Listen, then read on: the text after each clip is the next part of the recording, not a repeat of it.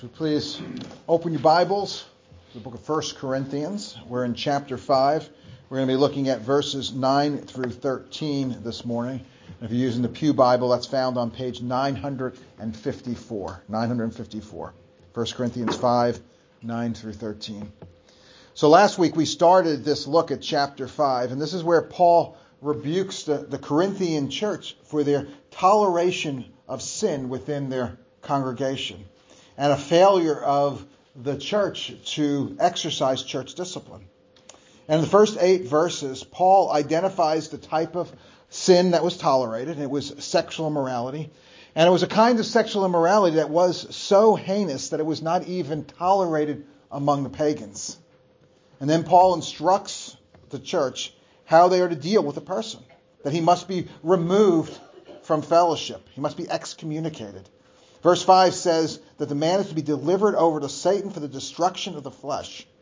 And this was not done to punish this man. This was not done to destroy him. It was not done from hatred.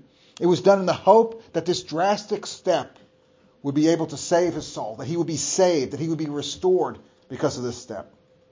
And lastly, Paul showed that the failure to exercise proper church discipline by removing the sinner from the fellowship, not only does it jeopardize this man's eternal soul, but it actually jeopardizes the entire church. See, this sin is not, if it's not clearly dealt with and recognized through church discipline, it can spread throughout the church and bring God's judgment on the entire church. Well, in today's passage, Paul continues this theme of the proper nature and the proper scope of church discipline by clarifying instructions that he had given to them in a previous letter to this church. So 1 Corinthians chapter 5, verses 9 through 13. Hear now the word of the Lord.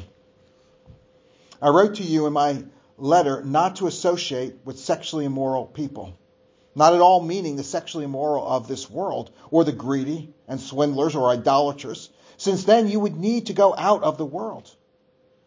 But now I am writing to you not to associate with anyone who bears the name of brother, if he is guilty of sexual immorality or greed, or is an idolater, a reviler, a drunkard, or swindler, not even to eat with such a one.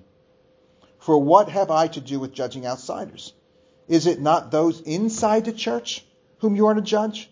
God judges those outside. Purge the evil person from among you. Let's pray. Father, as always, we need your Spirit. Lord, I need your Spirit to speak your words. And I pray, Father, that I will speak your truth. I will speak your truth in a clear manner. I will speak your truth under the power of your Holy Spirit. And Father, I pray that we will hear from you. Each one of us, our ears will be opened. And when we have an encounter with your Spirit, we will be compelled to listen. And we will be compelled to change. Change more into the image of your Son, Jesus Christ.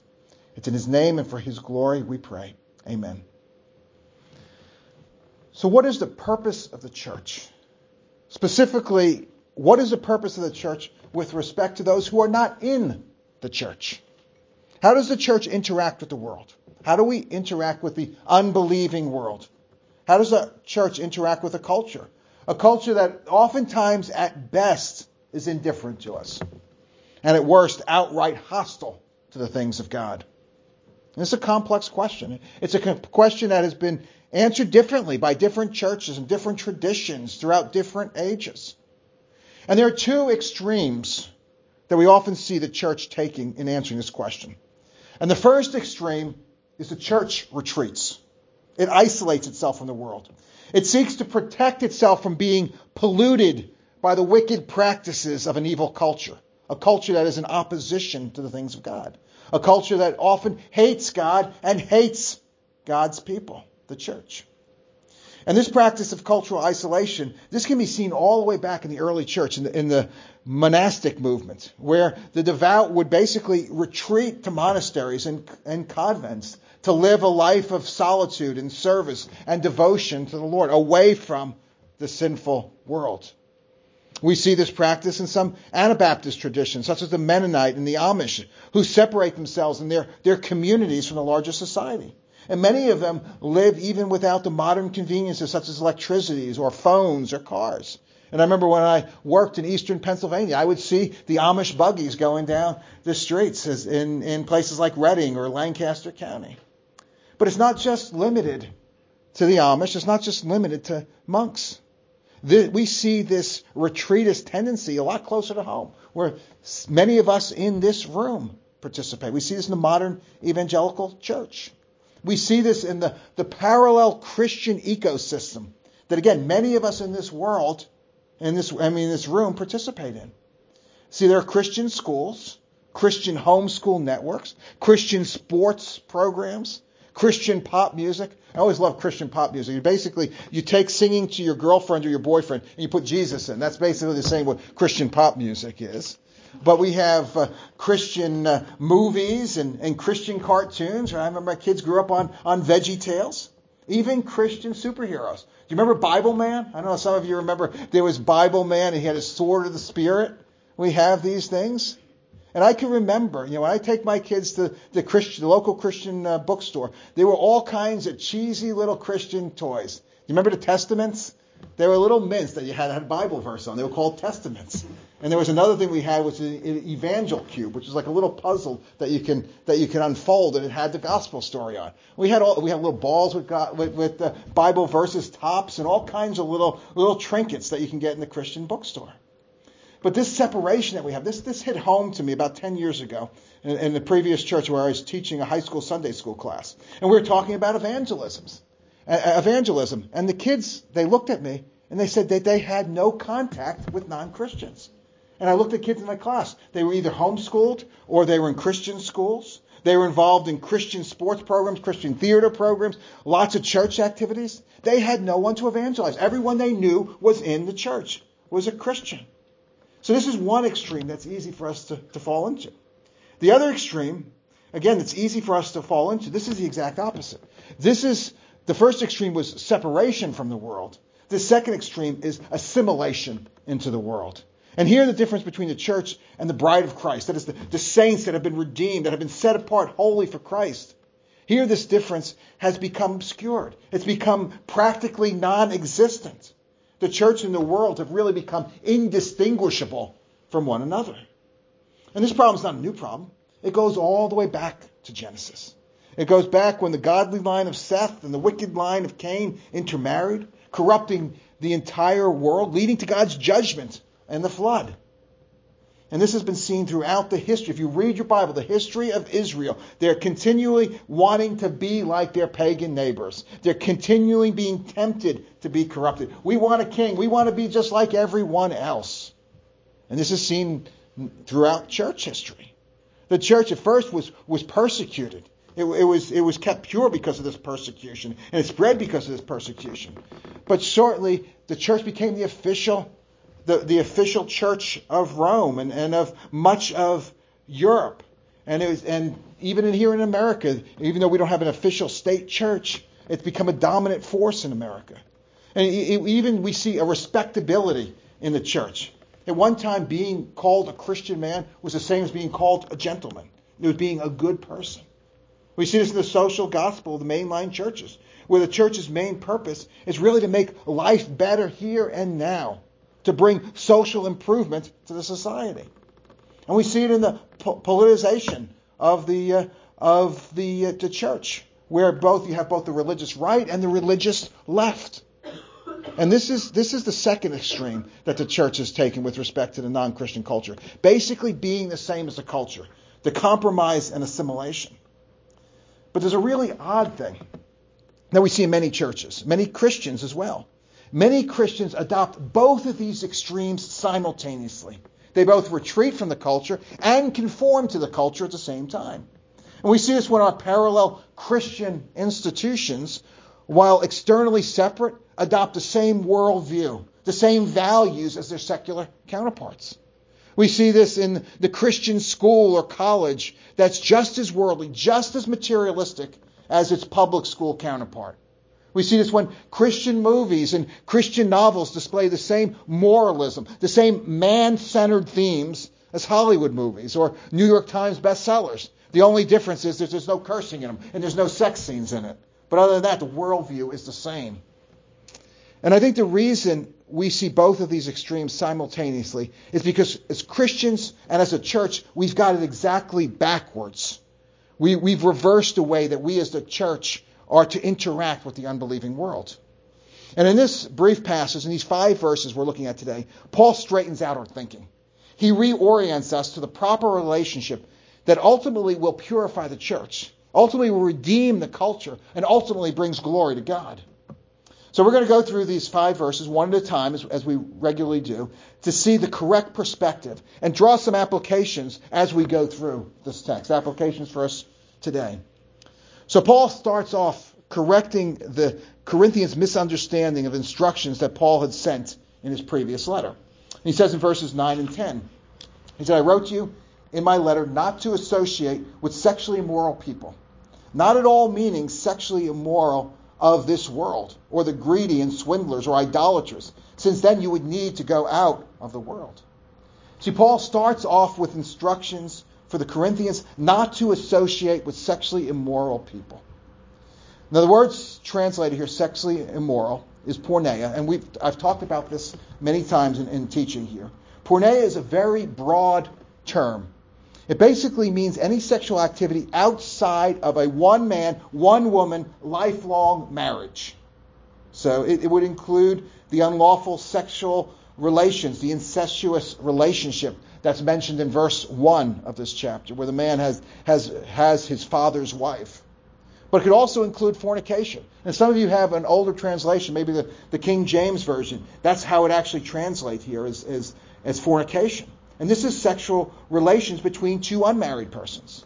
And it would include adultery, which is sexual relations with someone who is not your spouse, with a married person who is not your spouse. Or it could include homosexual relations, pornography, unbiblical divorce, or any sexual activity outside one man and one woman in a lifelong marriage. Now, given this definition of sexual immorality, you can see that there are many, many, many people who are going to fall into this category.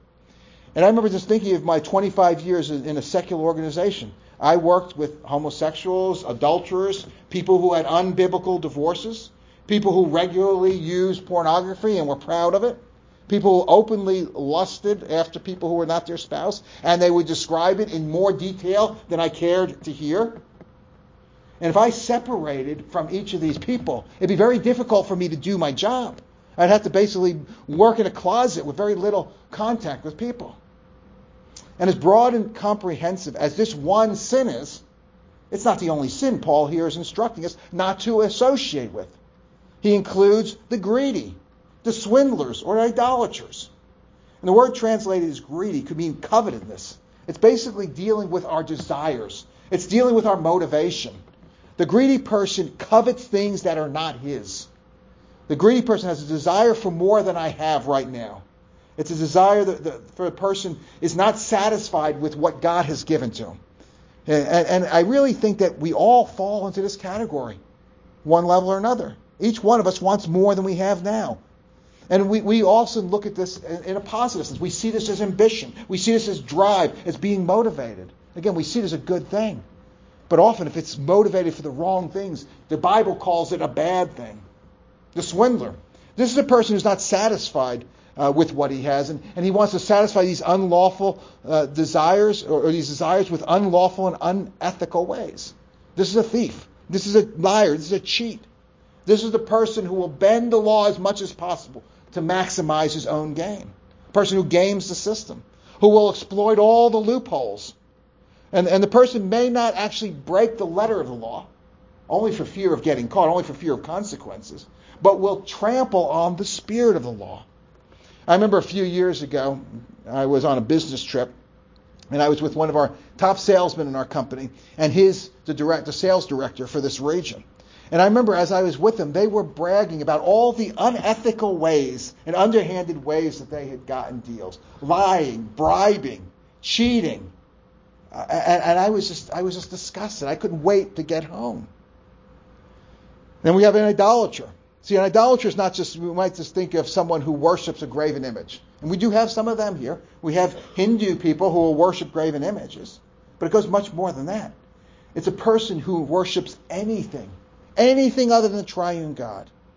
And if a person's greatest joy, if their greatest satisfaction of the meaningful living, of their motivation for living, if it comes from anything other than God himself, this person is an idolater. And again, this includes pretty much all of us. So if there were a few people that maybe we would be able to come in contact who were not sexually immoral, if you add the greedy, the swindlers, and the idolaters, this is a lot of people that we have to avoid. But Paul explicitly tells us in verse 10, he's not speaking about the sexually immoral. He's not speaking about the greedy, the swindlers, and the idolaters of the world. Those outside, those sinners outside the church. He said if you would have to do that, you would need to leave the world. We would need to be monks. We would need to be hermits. This is not what Paul's saying. In fact, doing so, leaving the world, would contradict Jesus' own instructions to the church. Jesus said to the church, Christians are to be salt and light to the world. I mean, you know salt. If you're having a steak and you got the salt sitting in the shaker, it does no good to your steak if it sits in the shaker. You have to put it on the meat. The same thing as Christians. We have to be on the world. We have to have contact with the world to do any good, to be salt and light. Jesus explicitly said we are not to hide our light under a bushel. We are to let our light shine so the whole world can see it. The Great Commission. Jesus sends Christians out in the world proclaiming the gospel and making disciples. This cannot happen if we are withdrawn from the world. Jesus himself in his high priestly prayer says, Father, I gave them your word, and the world has hated them because they are not of the world, just as I am not of the world. I do not ask that you take them out of the world, but that you keep them from the evil one. Jesus doesn't say to take them out of the world, but protect them from the evil one. So the complete isolation from the world, the complete withdrawal from the world, where we have no interactions with non-Christians, this is disobedient to Christ himself. And this response is not an option for us. But neither is the opposite extreme.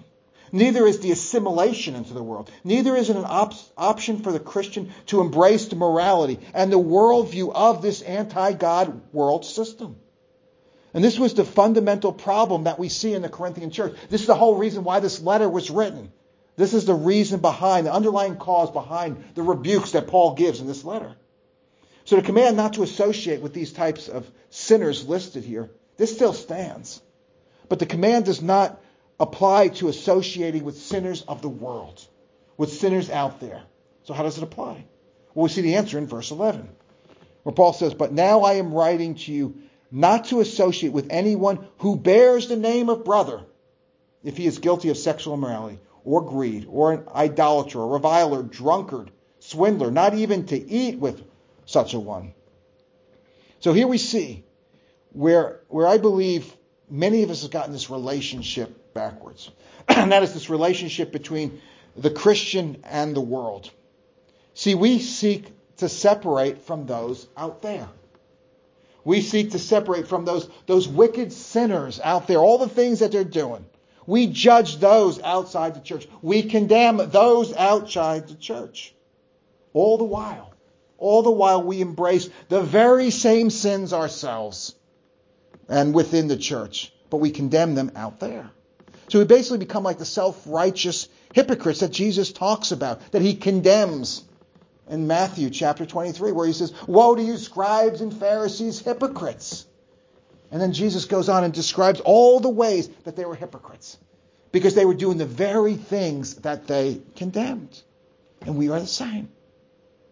So what Paul tells us in verse 11 is that we are not to associate with anyone who bears the name of brother, who practices any of these notorious sins. We are not to associate with a person who claims to be a Christian, who is involved in our fellowship, but lives in a way that is contrary to the teaching of Scripture, and basically is indistinguishable from an unbeliever. We are not to associate with this person. Again, look at verse 11. Paul expands on this list of vices, right? As if it was not comprehensive enough. Paul adds two additional sins to this list. He adds reviler and drunkard. Or reviler. This is a person who is verbally abusive. This is a person who uses his words or criticisms or insults to harm others.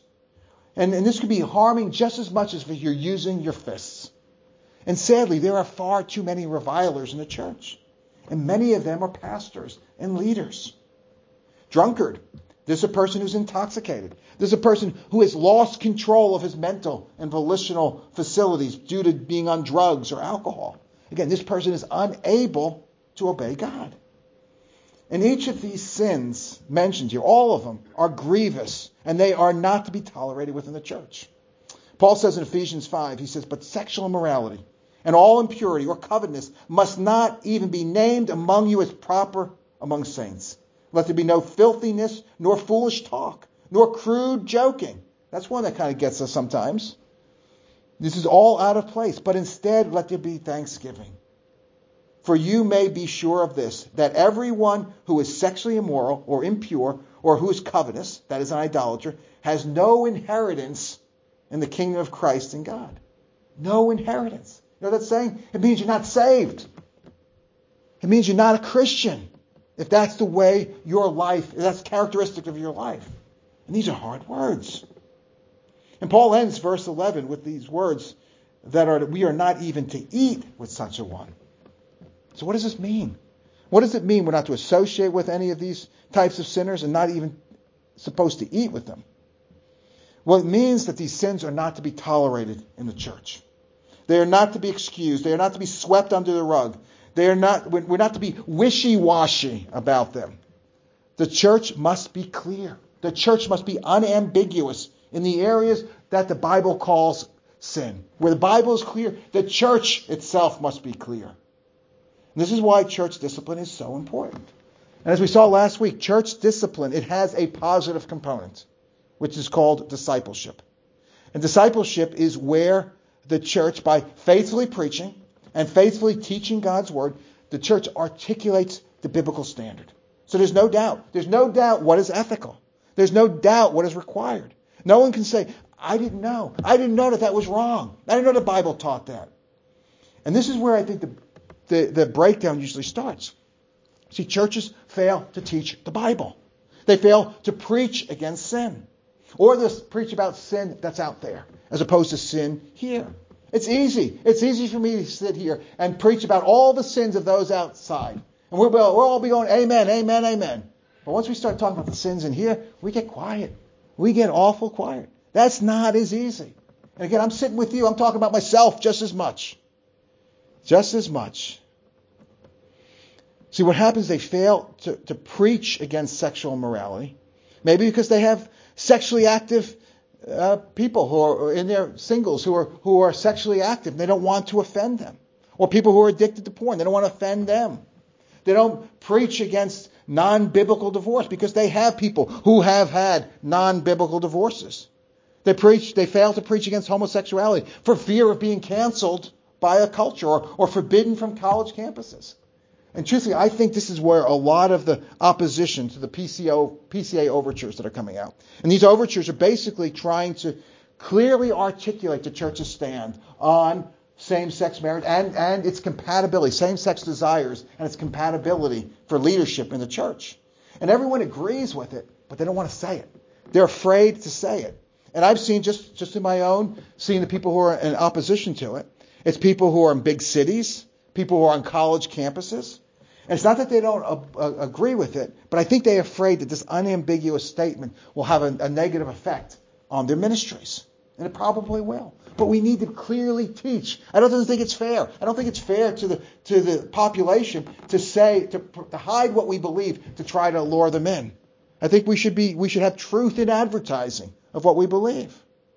But it goes more than that. Oftentimes we're afraid to preach against greed.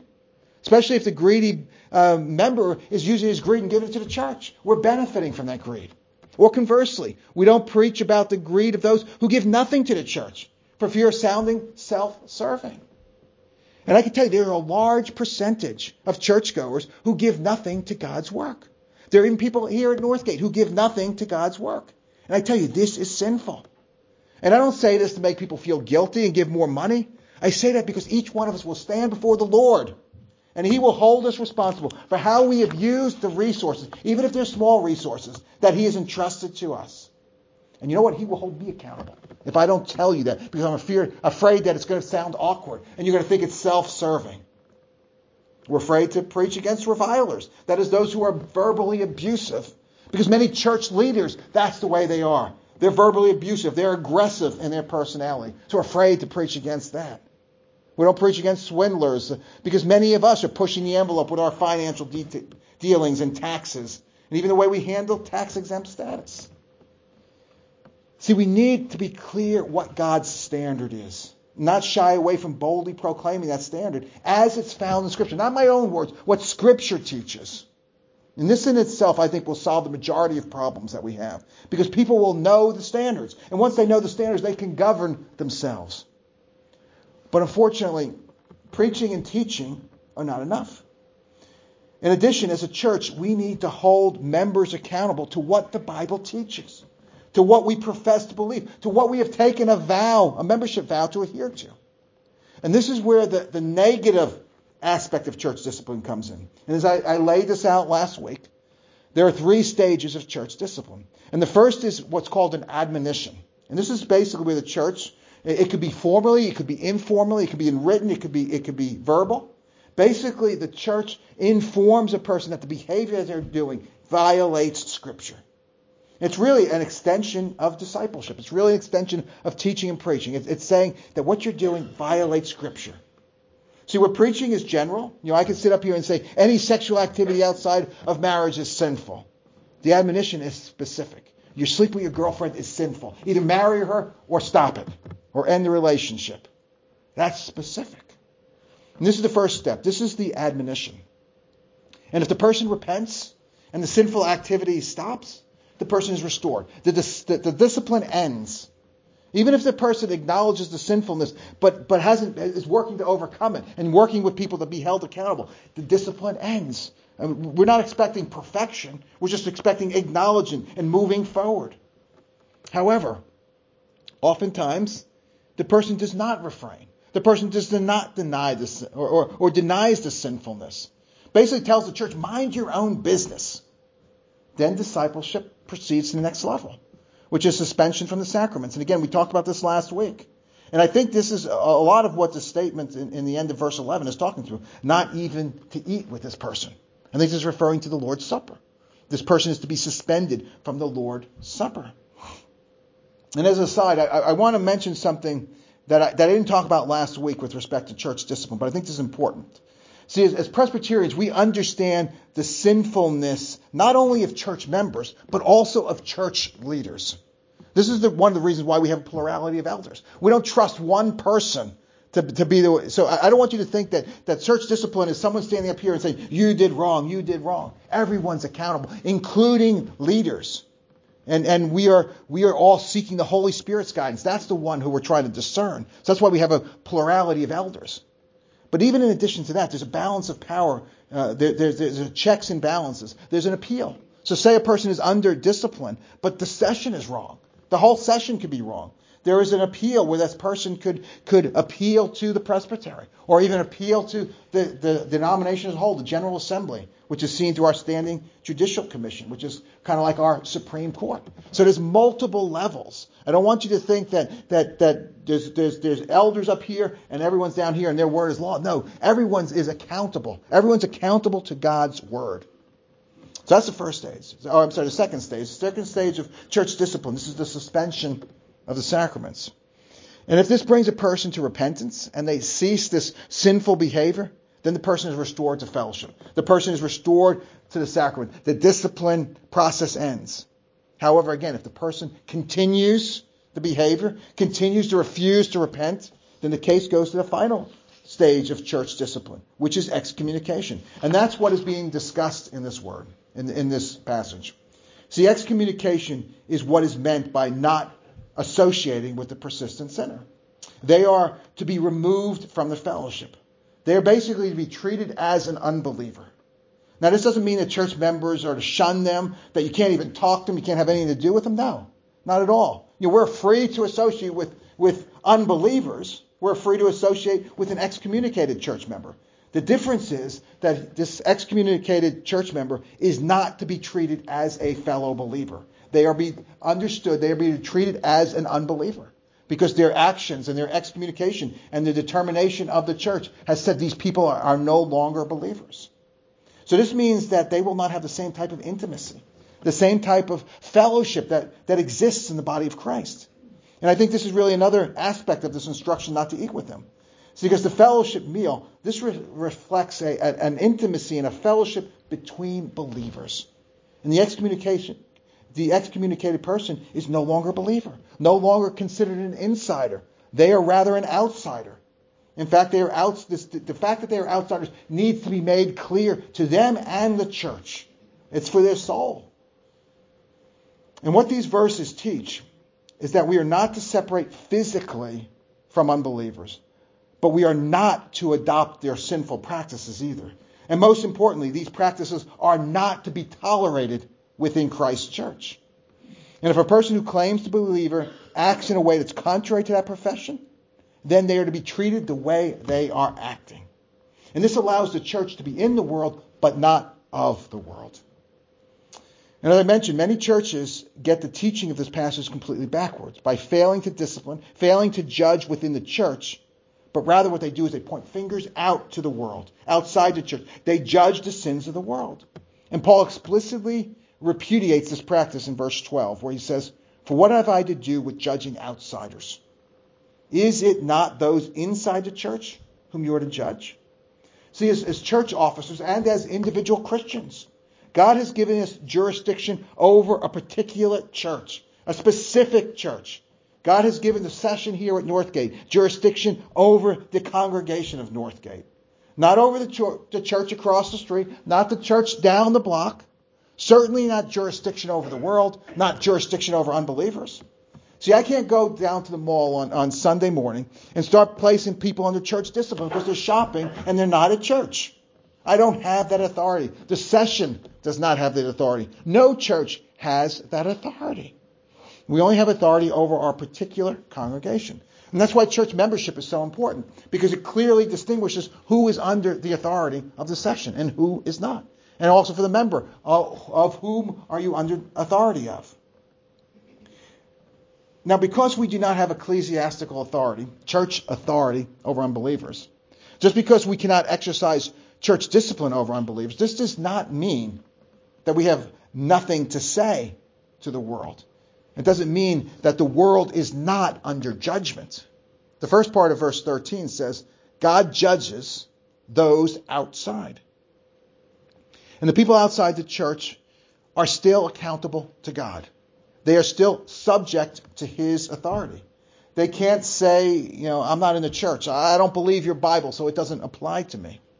When they violate God's law, they are accountable to God. They will answer to God. And the thing is, every person, believer or unbeliever, will face God's perfect justice and judgment for violating his law. Every sin, every single transgression will be perfectly and justly punished.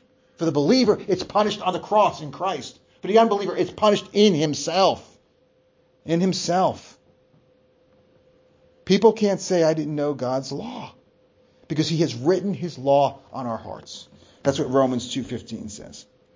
And the bad news is, the really horrible news is that every single sin, even the smallest sin, is against an infinitely holy, infinitely righteous, infinitely perfect God. And because of this, even the smallest violation of his law demands infinite punishment. You hear that? Even the smallest demands infinite punishment. Now, many people say, get out of here. I don't believe that at all. How could that be fair? Even the smallest sin deserves an eternity in hell? That's not fair at all. And many people don't like this fact. I don't like this fact. But you know what? Us liking it doesn't change the fact. Scripture teaches it. The prophet Isaiah, we read from Isaiah this morning, one of the most righteous men alive during his time, he had a vision of God's holiness. And he knew when he saw God's holiness that he was doomed. His famous verse, Isaiah 6:5, where Isaiah said, Woe is me, for I am lost, for I am a man of unclean lips, and I dwell in the midst of people of unclean lips, for my eyes have seen the King, the Lord of hosts. So he knew that he was undone. Even he was the best of the best, he was still undone in God's sight. And what we need one thing that really helped me understand, because still some of you may be wrestling, it says, doesn't seem fair. Eternity in hell for just a minor sin, for someone who seems like a really good person. And this helped me understand it. Think if you had a friend ask you to do something for you. And, say, mow my lawn. And you don't have time. You say, I'm sorry, I can't do it. There's no consequences. You don't owe anything to your friend. You don't have to mow his lawn. But what if your job was to cut grass? That was your job. And you had your boss and said, go cut that grass. You said, well, I don't really feel like doing it. What's going to happen? You're going to get fired. You see, the consequence was a lot higher because you owed more obedience to your boss than you do to your friend. What about the government? What if the government tells you to do something? What if you get a subpoena to say you need to show up at court? You say, I don't want to do that. What's going to happen? They're going to come after you. You can throw you in jail. There's certain things that you could do violating the government that they can actually take your life. You see, you owe more allegiance to the government than you do to your employer, than you do to your friend. Now think about God. God we owe infinite to. He is our creator.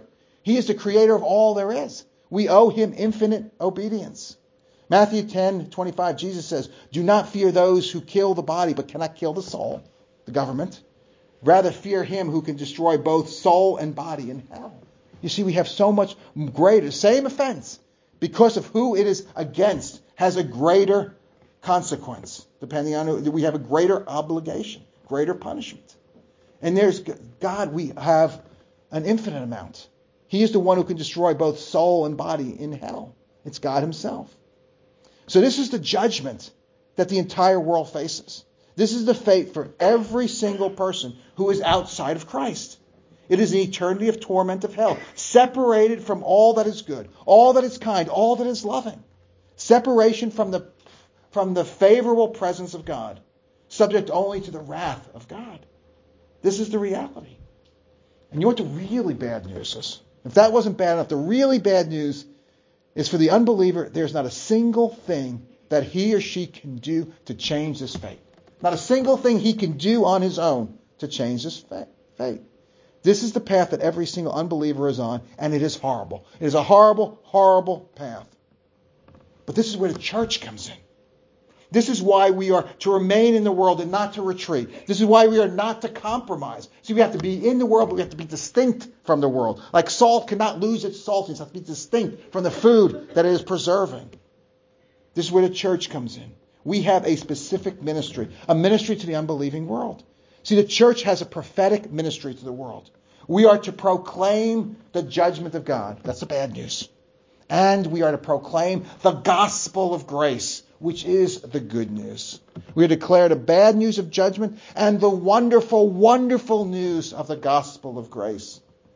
The Apostle Peter, in his letter to us as elect exiles, those who are in the world but not of the world, Peter tells us we are a chosen race, a royal priesthood, a holy nation, a people for his own possession. We have a purpose. And the purpose is that we may proclaim the excellencies of him who called us out of darkness into his marvelous light. My friends, this is our purpose. We are to proclaim the word of God. We are to proclaim the excellencies of God. We are to proclaim the bad news.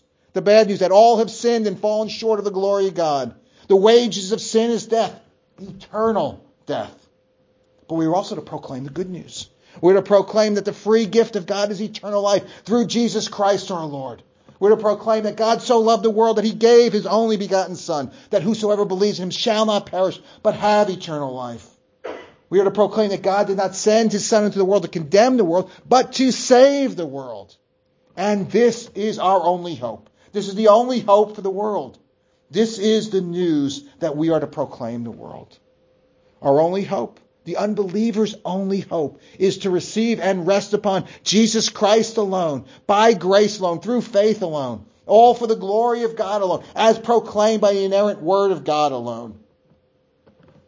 And the only way we can be of any blessing to the unbelieving world is not by judging them, but by proclaiming the gospel. The only way we can be a blessing to the church is by making disciples and faithfully proclaiming God's standard as found in his word and holding each of them accountable to this word. And this involves, as Paul tells us at the end of this chapter, we are to purge the evil one from among us. Let's pray.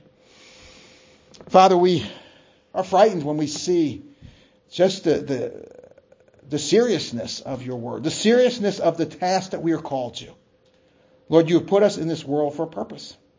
And Lord, each one of us who is saved, each one of us who by grace alone, through faith alone, in Christ alone, is a new creation. There is only one reason why you have not brought us to glory. It would be much better for us. It would be much better. We would be away from this body of death and sin in this fallen world. And we would be in the joys of heaven. But you've kept us here to proclaim the gospel to those who are not yet embraced it. So Father, we pray, Lord, that you give us the courage. You give us the courage to proclaim that word. Give us the courage not to judge those outside. They don't need judgment. They're under judgment already. They need to hear the gospel. They need to hear the escape, the way of escape. But also to hold each other accountable. Lord, there are sadly many people who think they are believers who are living no differently than anyone outside. They are deceiving themselves. They are making the church look bad, and they are bringing all of us under judgment. So, Father, we pray that we will have wisdom to know the difference and the courage to call them out and to do church discipline as necessary, but the compassion to restore, the compassion that Christ had to restore them. We pray all this in Jesus' name. Amen.